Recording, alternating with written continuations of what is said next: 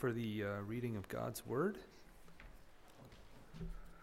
We are going to be reading Galatians chapter 2, verses 11 through 16, if you'd like to follow along. Galatians 2, starting verse 11. But when Cephas came to Antioch, I opposed him to his face, because he stood condemned. For before certain men came from James, he was eating with the Gentiles, but when they came, he drew back and separated himself, fearing the circumcision party. And the rest of the Jews acted hypocritically along with him, so even Barnabas was led astray by their hypocrisy. But when I saw that their conduct was not in step with the truth of the gospel, I said to Cephas before them all, if you, though a Jew, live like a Gentile and not like a Jew, how can you force the Gentiles to live like Jews? We ourselves are Jews by birth and not Gentile sinners. Yet we know that a person is not justified by works of the law, but through faith in Jesus Christ. So we also have believed in Christ Jesus, in order to be justified by faith in Christ and not by works of the law, because by works of the law no one will be justified. Please be seated.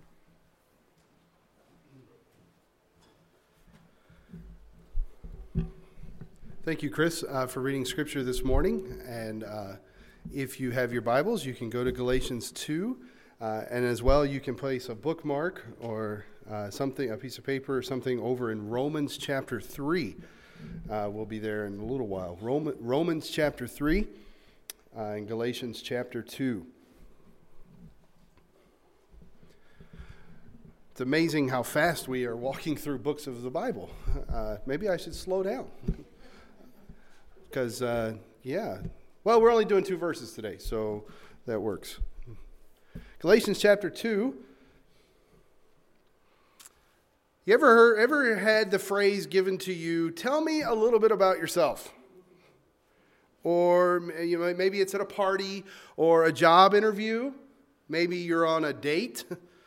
Maybe you're sitting on an airplane, right? You got to spend hours with someone, and they use the phrase, tell me a little bit about yourself.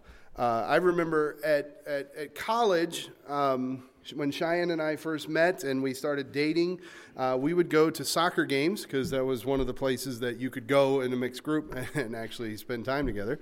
I won't get into that. But we would go to soccer games, the collegiate soccer games, but we'd actually never watch the game. Who won? I don't know. We just sat and talked, and it became like this getting to know one another. And if I think correctly, I think that's when she said she really started to get to know me and actually started to like me because, I just poured it on real thick, And no, it was tell me about yourself. Who are you? How do you respond to that statement? What phrases, and I say a little bit about yourself, like what would constitute a good summary about who you are? I am so-and-so's son, or I'm a teacher. Or maybe saying something like, I have 4 boys. That kind of stirs conversations up. Oh, wow, 4 boys. Your wife is special. I am left-handed. I like football. I'm not really an animal person. Or maybe I played sports. I graduated from a Christian college. Up here, I think it's important for me to say I'm originally from the South. I don't know. I love to travel. What constitutes a good summary? How do you best describe yourself to someone else? Or what statements would you consider core statements about who you are? Maybe statements that would define you to someone else. Maybe a statement like, I'm a Christian. Or I believe in the Lord Jesus Christ, or I'm a child of God.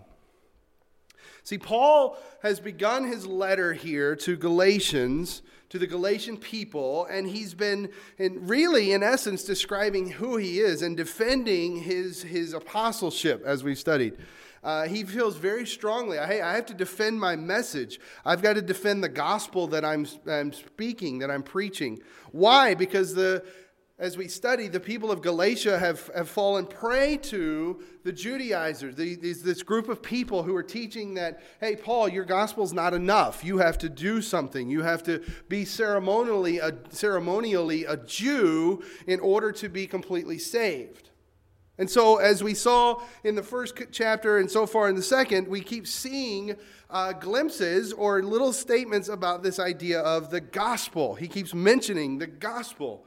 And he coincidentally hasn't really described what he means by it, unless you dig deeper. He's simply just defending it and saying that my gospel is the true gospel. The other apostles confirm it. I've been doing it for 14 years, as we saw in verse 1 of this chapter. But we haven't really heard exactly, if you will, what that gospel was. Now, we have described it in the messages because we have the complete story. But in the letter, he hasn't really unpacked it. Well, this morning, we get to what I call the heart of the matter, the heart of his gospel, the heart of the letter to Galatians. He writes some very pointed words about both what he believed and what he preached. And it's the one that he seeks to live out in his life. And so today we want to take some time looking at that gospel. And we see it in verses 15 and 16. Let's begin with a word of prayer. Father, I pray that today, Lord, we would open our hearts, open our eyes to understand the words. God, we thank you for the fact of the matter is that we don't work our way to you, but that you came to us, that you've given us a beautiful, beautiful relationship, that you have given us freedom in Christ. Lord, we thank you, and I pray that you would encourage us today to not seek works of the law, Lord, but that we would know that we are justified by faith. It is in your precious name that we pray. Amen.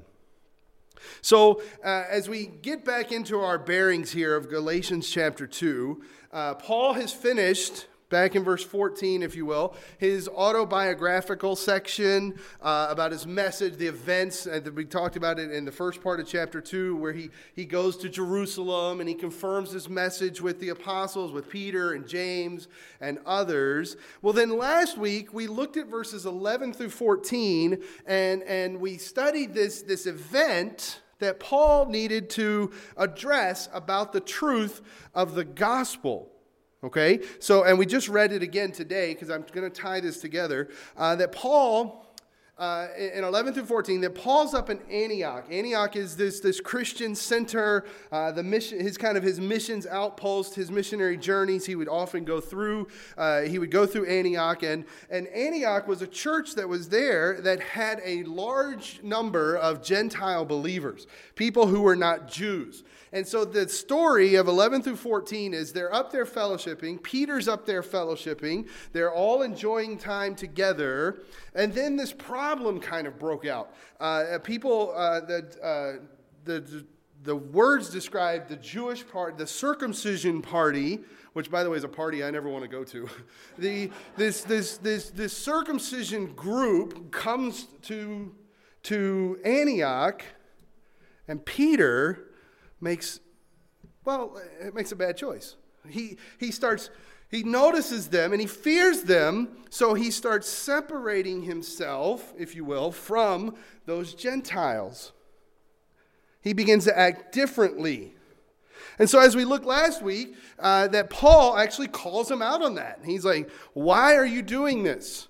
Why are you, even though you're a Jew, verse 14, you live like a Gentile and not like a Jew?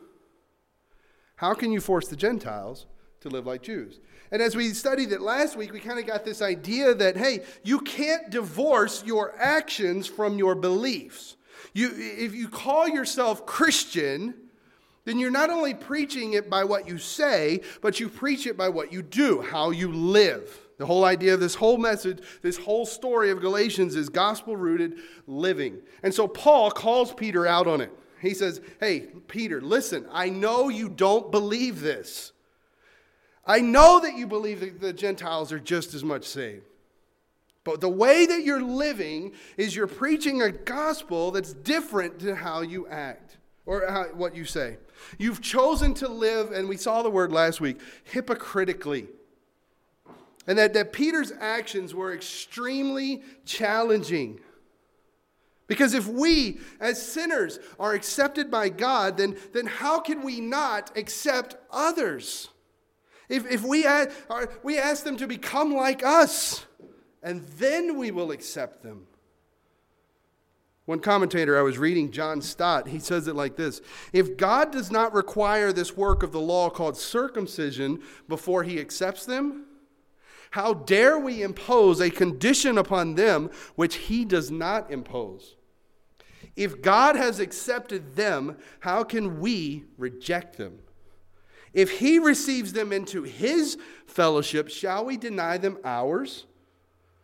He has reconciled them to himself. How can we withdraw from those whom God has reconciled? So the question comes then, why does God accept you? Like, what are the conditions of your acceptance? Is it because you're American? Or is it because you're middle class? Or because you're white?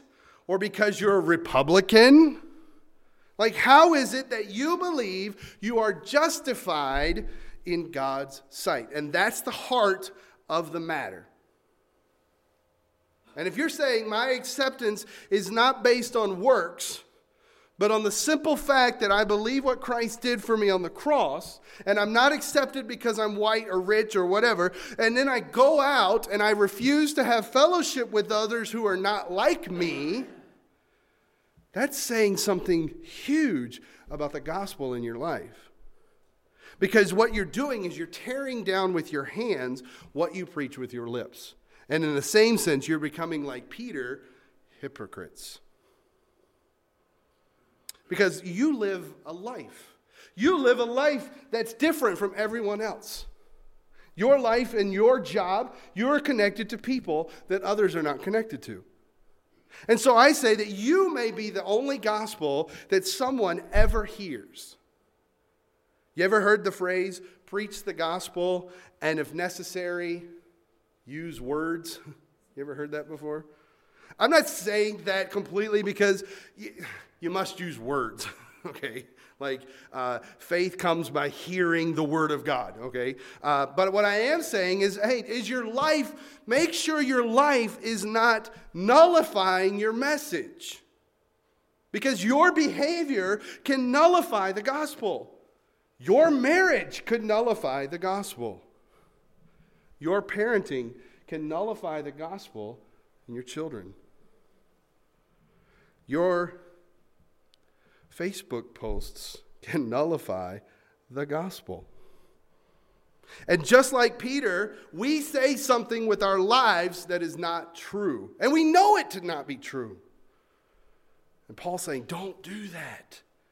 It's not simply what you believe, but it's how you behave. It's how you respond. Don't tear down the gospel with your behavior. Well, but Pastor, it really only matters what's in my heart. And I say, no, it doesn't. Because your life every day is teaching something to someone else about the gospel.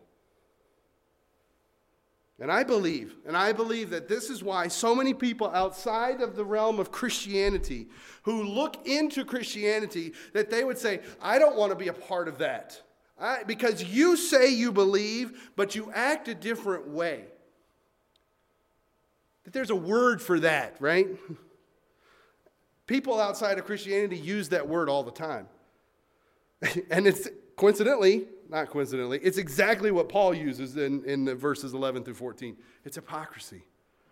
That Paul knows, Peter, you don't truly believe this, but your fear is causing you to act this way. And so he reminds him and he reminds us what the gospel truly is.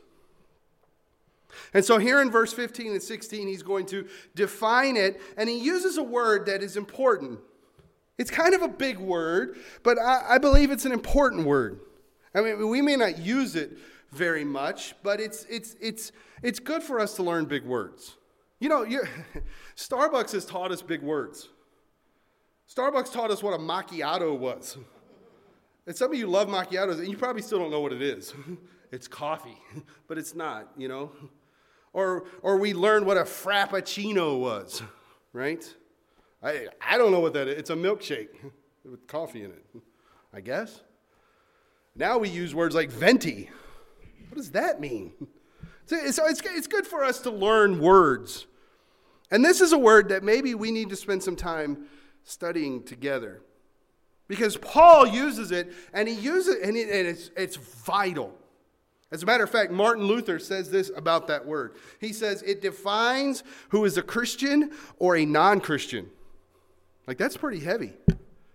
He goes on, Martin Luther says, if we lose this doctrine, we lose all Christian doctrine. And it's that one word that helps us unpack the book of Galatians. It helps us unpack Paul's gospel. And it's the word that if you don't understand it, you don't understand Christianity. And it's the word justification. It's the Greek word dikaio. Justification. And I would say justification by faith. Because if you take that away, you lose everything. And so Paul is eager. He wants to make sure the Galatians, he wants to make sure us as readers, he wants to make sure Peter doesn't miss this. That there's no other way other than justification by faith. And he's saying, hey, Peter, if you continue down that road, Galatians, if you continue down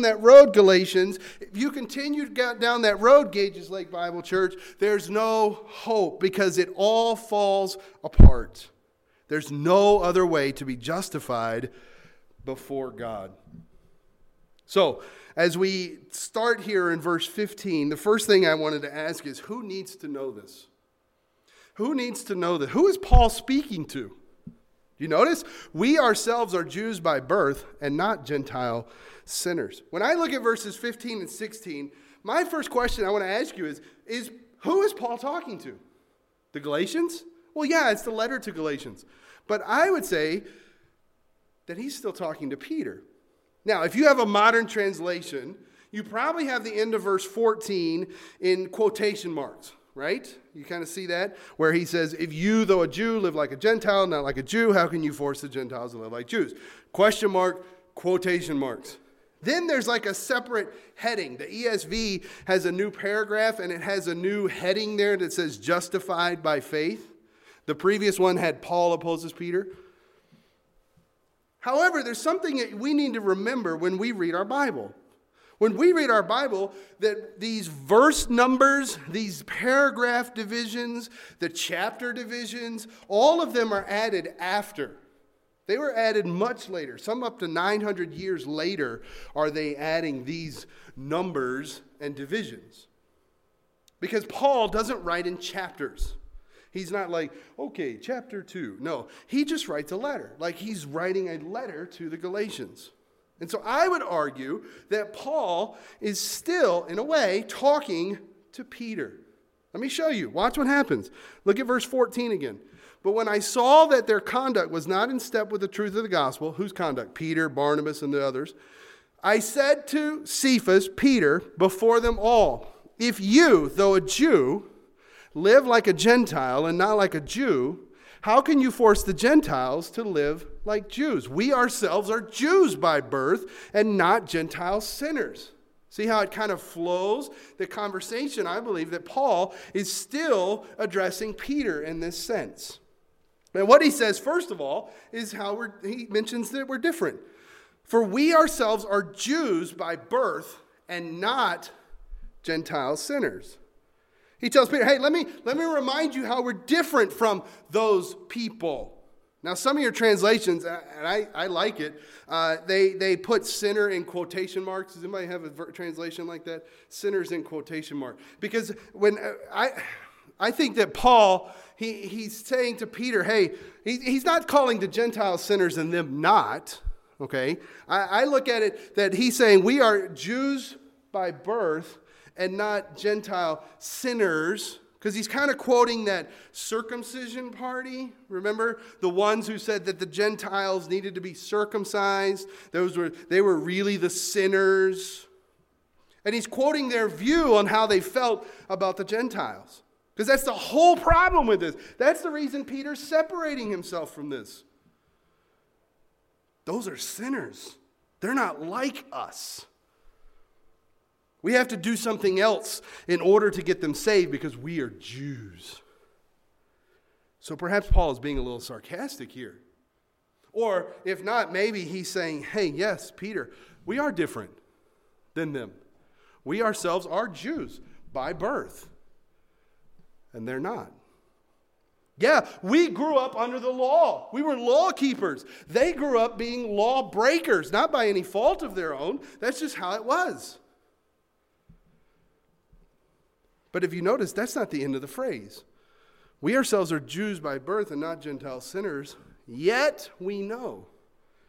See, Paul is saying, Peter, you know that's not the end of the story, because your background is not how you are saved. Remember what Paul says over in Philippians, where he describes his background? Philippians chapter 3. Though I myself have reason for confidence in the flesh also, if anyone else thinks he has reason for confidence in the flesh, I have more. See, because I am circumcised on the 8th day. I am of the tribe of Benjamin. I am a Hebrew of Hebrews. And as to the law, listen, I'm a Pharisee. As to having zeal, oh man, I'm passionate about serving God because I persecuted that church. The church that followed Jesus, not God. And as to righteousness under the law, notice what he says. As to righteousness under the law, like if you want to compare the works of the law and you want to see my actions to that, I am blameless. And I would say if anyone had achieved justification through works, it would have been Paul. I mean, look at that. But that's not the end of the story. See, here in Galatians, he says, we know that a person is not justified by the works of the law. Yeah, Paul and Peter, you're both Jews. James, you're a Jew. These Gentile believers, they're not. I'm white, you're black. I'm a man, you're a woman. I'm rich, you're poor. Yeah, there's differences, but that's not what matters. Because look at what he says. We ourselves are Jews by birth and not Gentile sinners, yet, that's a great contrast here. Yet we know that those things don't save you. Our ethnicity didn't save us. Our gender doesn't save us. Our economic or our social status doesn't save us. They don't save us because nothing that we do can. You know that a person is not justified by works of the law, but through faith in Jesus Christ. See, and I think he goes a little further. I think he's trying to make sure that we understand that whether you have grown up in church or whether you have never set foot in a church until now, that it doesn't matter. You're saved the same way. And see, when I was reading this, it really started striking at me, because I've often struggled with my salvation testimony. I grew up in a Christian home. Let me tell you a little bit about myself. I grew up in a Christian home, okay? I've been in church services pretty much since I was born. There's not been a time in my life where church wasn't part of my life. I grew up, my dad became a pastor when I was 8, and I attended a Christian school, Christian elementary school, Christian middle and Christian high school. I attended a Christian college. Even when I went to a state university in between, I was still very much involved in church. Church has always been a part of me. And do you know when I became a Christian? Like very early. I would say around 5. That's kind of my story, is growing up in a Christian home. But maybe your story is different. Maybe your story is about how you live 20, 30, 40 years without Christ at all. And you live like the people of the world, or you never once entered church, or you thought the idea of church was stupid. And maybe you came to Christ as a 35-year-old or older. But do you know that we're both the same? But we're different.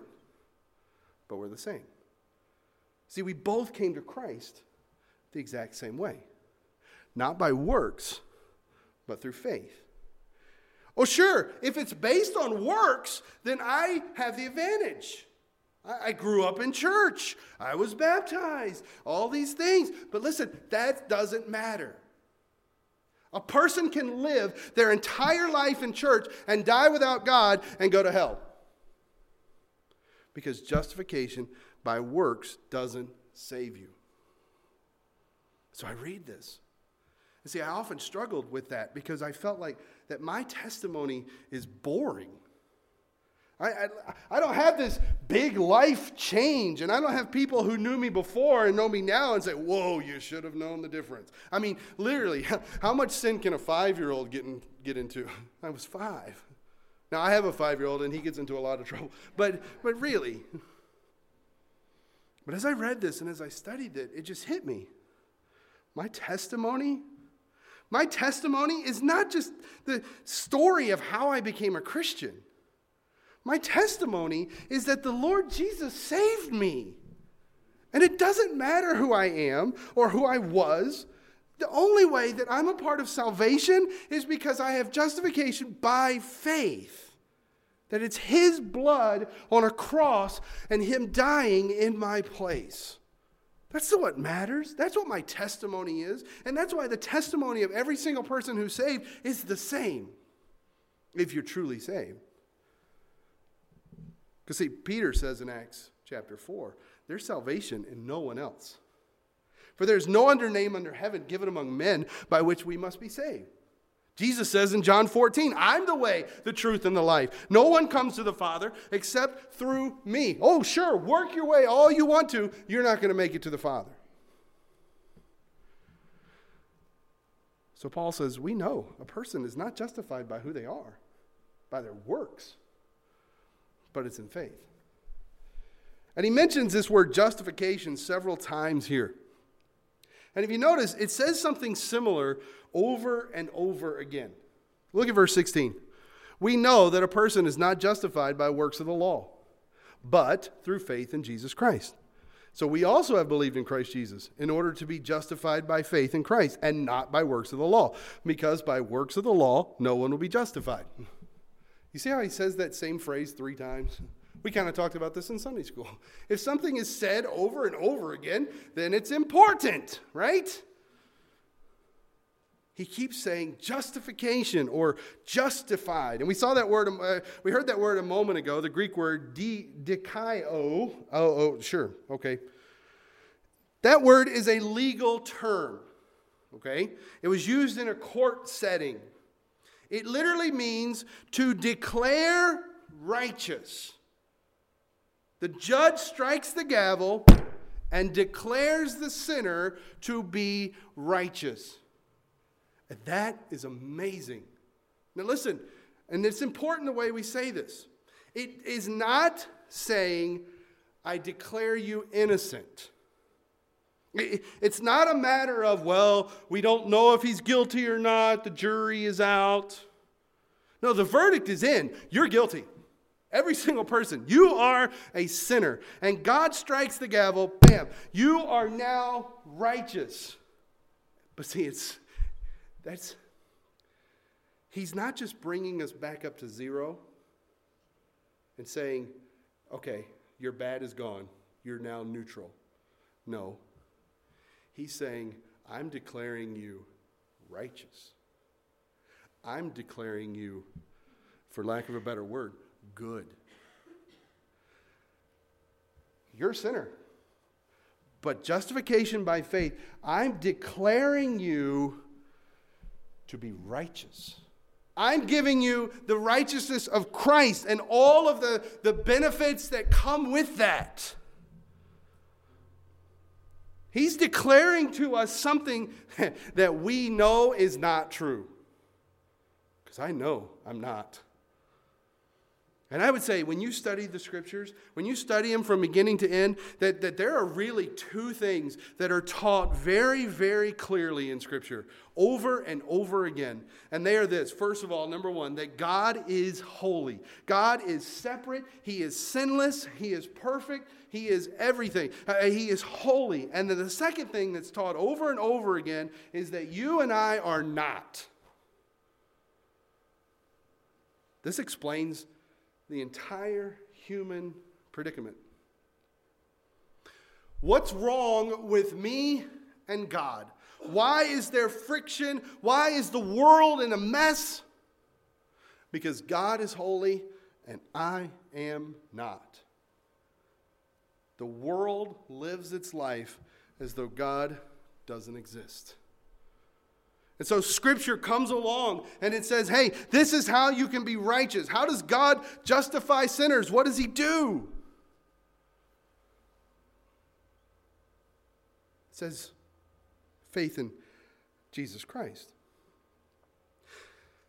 The Bible tells us in other places that if a judge lets guilty people go free, if he just lets them go free, that he's not a good judge. As a matter of fact, the Scriptures call him an abomination. So how does God then, he's not an abomination. Is he a bad judge? Like, how does he let guilty people, because, listen, we know we're not innocent. How does he let guilty people go free? Well, let me tell you how humans answer that question. The way we try to bridge that gap, God is holy, I'm not, is we come up with this idea of a rating system.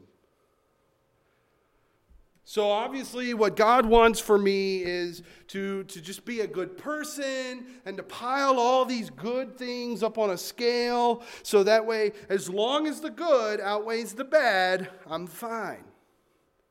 And listen, that's the default mode of the human heart. Listen, you're okay. I'm okay. Dang it, God just loves me. It's got to be true because, well, let's think about that. The alternative to God being holy and me not, that's terrifying because that means I'm going to be destroyed. So I would say that every person believes in justification. The question comes, justification by what? Every person believes that we're made right before God. The question is what are we made right by? Is it by our works or is it by something else or someone else? So he says 3 times, not justified by works of the law. What does that mean, works of the law? Is it just doing things? Works of the law? Is it possible for someone to be justified by works of the law? Well, 3 times in this verse, Paul says, no. So what does that mean? I would say works of the law is like karma. You get what you deserve. Bad things happen to bad people, and good things happen to good people. So be confident that if you do good things will happen to you. And if that's the way it is, if that's the way life is, then there's something very wrong with that system. That system is broken because I think if we think through, we know good people. We know 20-year-old good people who have died before their parents. And we know horrific people who've lived on and on and on and are wealthy and are successful. So it can't be that. Well, maybe it's a Christian view of that. If I work hard enough, if I keep the 10 Commandments, then God has to reward me. And if I love the Lord my God with all my heart and with all my soul and with all my mind and with all my strength, has anyone ever done that? A few weeks ago, Peter Worrell spoke extensively about that. Let me read to you Psalm 15. This is, Psalm 15. O Lord, who shall sojourn in your tent? Who shall dwell on your holy hill? Who's in heaven? He who walks blamelessly and does what is right, and speaks truth in his heart, who does not slander with his tongue, and does no evil to his neighbor, nor takes up a reproach against his friend, in whose eyes a vile person is despised, but who honors those who fear the Lord, who swears to his own hurt and does not change, who does not put out his money at interest and does not take a bribe against the innocent. He who does these things shall never be moved. Listen, if that passage brings you great comfort, you have no idea what you just read. Do you qualify? Have you achieved that? Why do we want works of the law to be true? Why is every religious system in the world outside of Christianity based on that idea? You can work your way to heaven. See, maybe it's because we don't want to share the glory. Maybe it's because we want to feel like we're in control. This is my life. I am the boss. I am my own savior. I don't need anybody. I don't need you, God. I don't need your son to die for me. I'm not that bad of a person. See, we don't want someone else saying that you're not good enough. But I am good enough. I'm not as bad as him. So Paul wants to pound it into our heads. Justification through works doesn't work. And he says, hey, listen, we know this. Peter, you know that. It doesn't matter that we're Jews. It doesn't matter that they're Gentiles. Not a single person gets out from under this. Not a single person can stand before God justified by works. Just why Paul will say over in Ephesians, for by grace you have been saved through works? No, through faith. It's not your doing, it's a gift of God. Not a result of works. You know why? Because if you could work your way to do it, you would, and you would boast about it. Over in Romans chapter 4, he says it this way. The one who works, his wages are not counted as a gift, but as his due. Like you go to work, you punch a clock, and you expect a paycheck. It's what you're owed because you've worked for it. It says in verse 5, to the one who does not work, but believes in him who justifies the ungodly, his faith is counted as righteousness. He believes in him, and it's counted. It's a gift. So now he says, verse 16, we know a person is not justified by works of the law, but through faith in Jesus Christ. So we also have believed. See, he uses his own experience. He uses Peter's experience. He says, hey, our testimonies say this. We believed. Peter, this is true about you, and this is true about me, that this is how I'm saved. I believed in Christ Jesus. I'm not saved by works of the law. I'm saved by believing in him. Remember those accolades I described for you a moment ago in Philippians 3 about how he was a Hebrew and all these things? Look at the very next verse. Like he says all those things. I was blameless, but whatever I had, I counted loss for the sake of Christ. Indeed, I count everything as loss because of the surpassing worth of knowing Christ Jesus my Lord. For his sake, I have suffered the loss of all things and count them as rubbish in order that I might gain Christ. Paul says, no, it's not by works. It can only be through faith in Jesus Christ. All that stuff doesn't count. It's rubbish. It's dung. It's vile. See, we also believe. And I looked at the phrase, we also have believed in Christ Jesus. And the little preposition in can also be translated into, in the sense of we fully trust in. Let me put it this way. We also believed into Christ Jesus is not just an agreement. It's not just saying, sure, that's the way he did it. Okay, I agree. No, it's what the song says, I wholly lean on Jesus' name. But this is crucial. Because if I go out into the street and I just ask someone, hey, do you believe in Jesus Christ?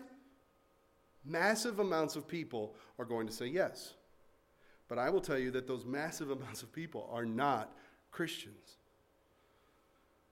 See, they believe in Jesus the same way you believe that George Washington is the first president of the United States. Right? I mean, he's the first president, right? I did get my word right. But does that knowledge make any difference in how you live? Like, when you get up and you're getting ready for work, you're brushing your teeth, and you're looking at yourself in the mirror, and you're like, George Washington, first president of the United States. Like, does that affect you? Like, George, that changed my life. George Washington, first president. No, it's not just believing about what he did. Believing into Christ Jesus is like believing in gravity. Gravity affects how you live. You don't believe me? Climb up off the roof and just jump. Oh, no, I can't do that. Why? Because you believe in gravity. And you believe that the ground is going to come up to meet you very quickly. See, it impacts how you live. It's not just simply saying, I believe, but it's putting your trust, your faith, your life completely in Christ Jesus. So that you can sing, my hope is built on nothing less than Jesus' blood and righteousness. See, Paul or Peter, we believed in Christ Jesus. Why? Keep reading, in order to be justified by faith in Christ, and not by what we were. Because what we were, the works of the law, no one will be justified. Finally, a universal truth. A universal truth. And I ask the question, how many times? How many times does he have to say it? Because, I'm a parent of little kids. I'm not a parent of them. I am a parent. Of little kids. And sometimes I feel like I repeat myself so much that I don't remember what I was saying. Get down, get down, get down, get down, get down, get down, get down. Wait, why is it wrong that he's standing on that? No, right? We make it louder each time. Stop it, stop it, stop it, stop it, stop it, stop it. Come here, come here, come here, come here, come here, come here. Like we feel like we're dumb. Like, why do I have to say it so many times? It's because they're not listening, right? So we say it over and over and over. Paul says, you can't be justified by works of the law. You can't be justified by works of the law. You can't be justified. He just keeps saying it. He wants to make sure that every person who reads this letter knows no one can be justified. Paul, can anybody be justified? Like, part of the teenage boy of me wants to say, hey, Paul, can anyone be justified by works of the law? Like after he reads this. And then Paul gives him the look. No. There's no other way. Turn back, if you will, to Romans 3. Romans 3, verse 9. In light of everything we just said, follow along as I read. Romans 3, verse 9. What then? Are we Jews any better off? No, not at all. For if we have already charged that all, both Jews and Greeks, are under sin. As it is written, none is righteous, no, not one. No one understands. No one seeks for God. All have turned aside. Together they have become worthless. No one does good, not even one. Their throat is an open grave. They use their tongues to deceive. The venom of asps is under their lips. Their mouth is full of curses and bitterness. Their feet are swift to shed blood. And their paths are ruin and misery. In the way of peace they have not known. There is no fear of God before their eyes. Now we know that whatever the law says, it speaks to those who are under the law, so that every mouth may be stopped, and the whole world may be held accountable to God. For by works of the law, no human being will be justified in his sight, since through the law comes, notice, knowledge of sin. But now the righteousness of God has been manifested apart from the law.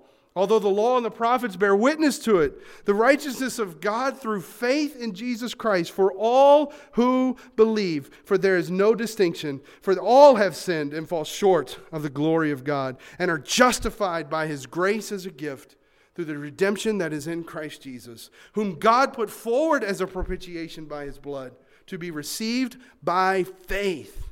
This was to show God's righteousness, because in his divine forbearance, he passed over former sins. It was to show his righteousness at the present time, so that he might be just and the justifier of the one who has faith. Well, then what becomes of our boasting? It is excluded. By what kind of law? By a law of works? No, but by a law of faith. For we hold that one is justified by faith apart from the works of the law. Or is God the God of Jews only? Is he not the God of Gentiles also? Yes, of Gentiles also. Since God is one who will justify the circumcised by faith and the uncircumcised through faith. You're never going to get there by works of the law. So, how do you know that you're righteous before God? There was a time, centuries ago, when the church, some churches still do, where they would, what would be called, catechize people.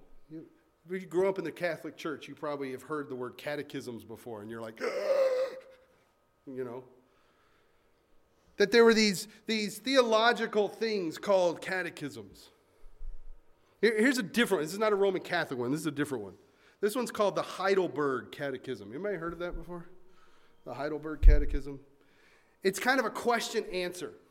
The question is, how are you righteous before God? And the answer in that if you don't know what a catechism is, it was a way to train young people how to respond to questions, how to have foundational things in their life. And so the question was, how are you righteous before God? The answer is, only by true faith in Jesus Christ.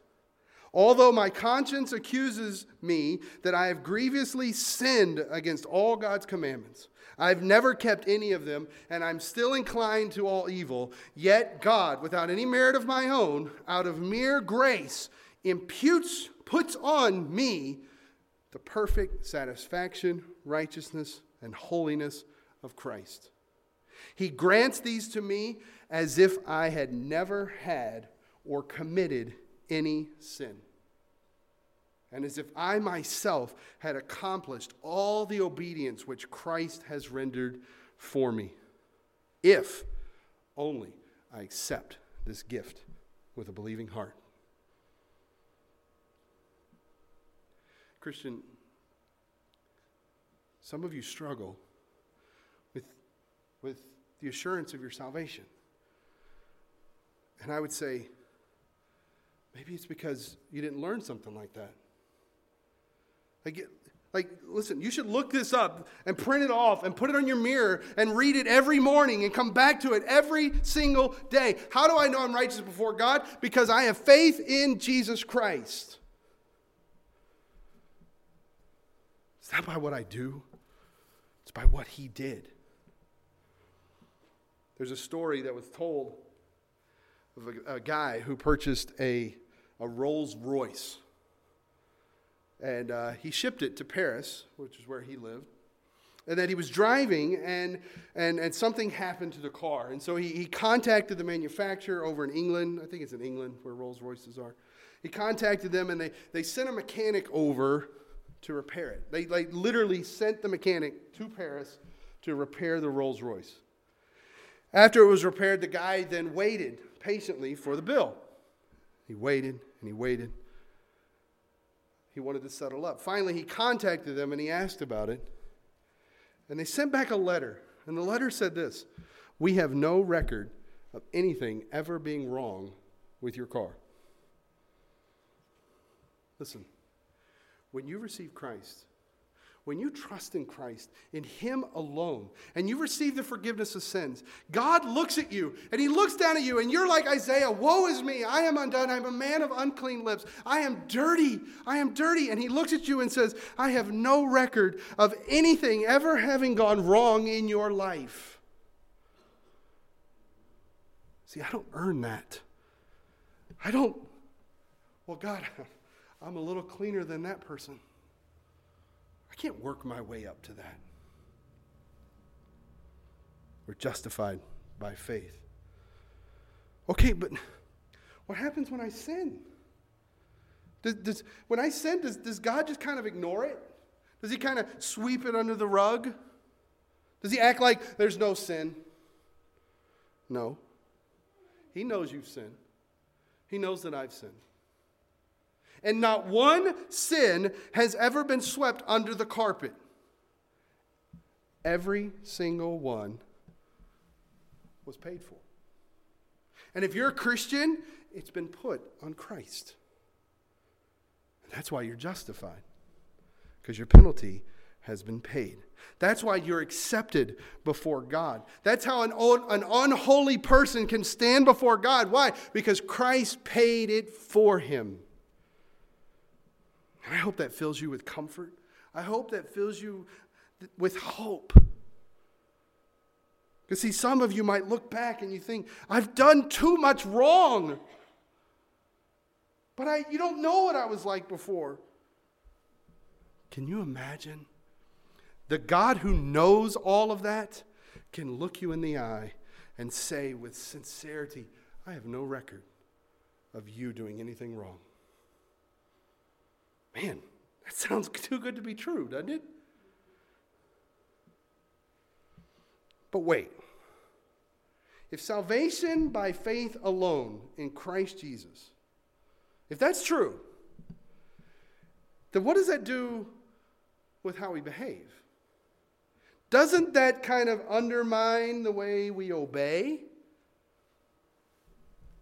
We'll answer that next week.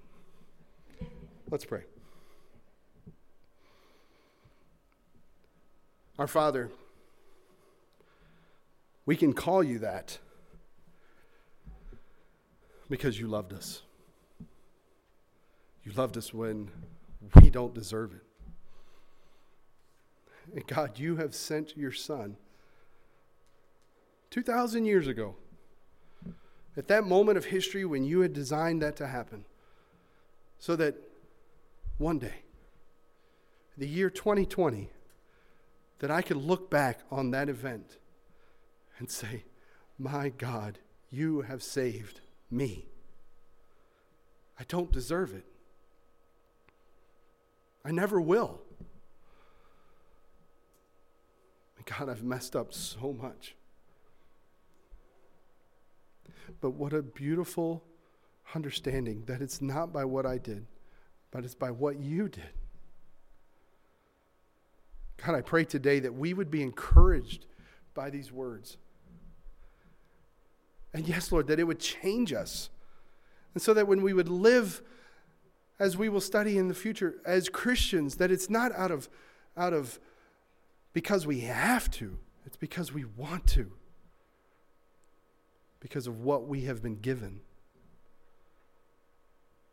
God, if there's someone here who's relying on their works, God, I pray that today they would let that go. That they would see that there's nothing they could do to earn merit with you. God, help them to see the truth. And for those of us who have perhaps been Christians for decades, God, I pray that we would be reminded of this and that we would be filled with hope, filled with confidence, knowing,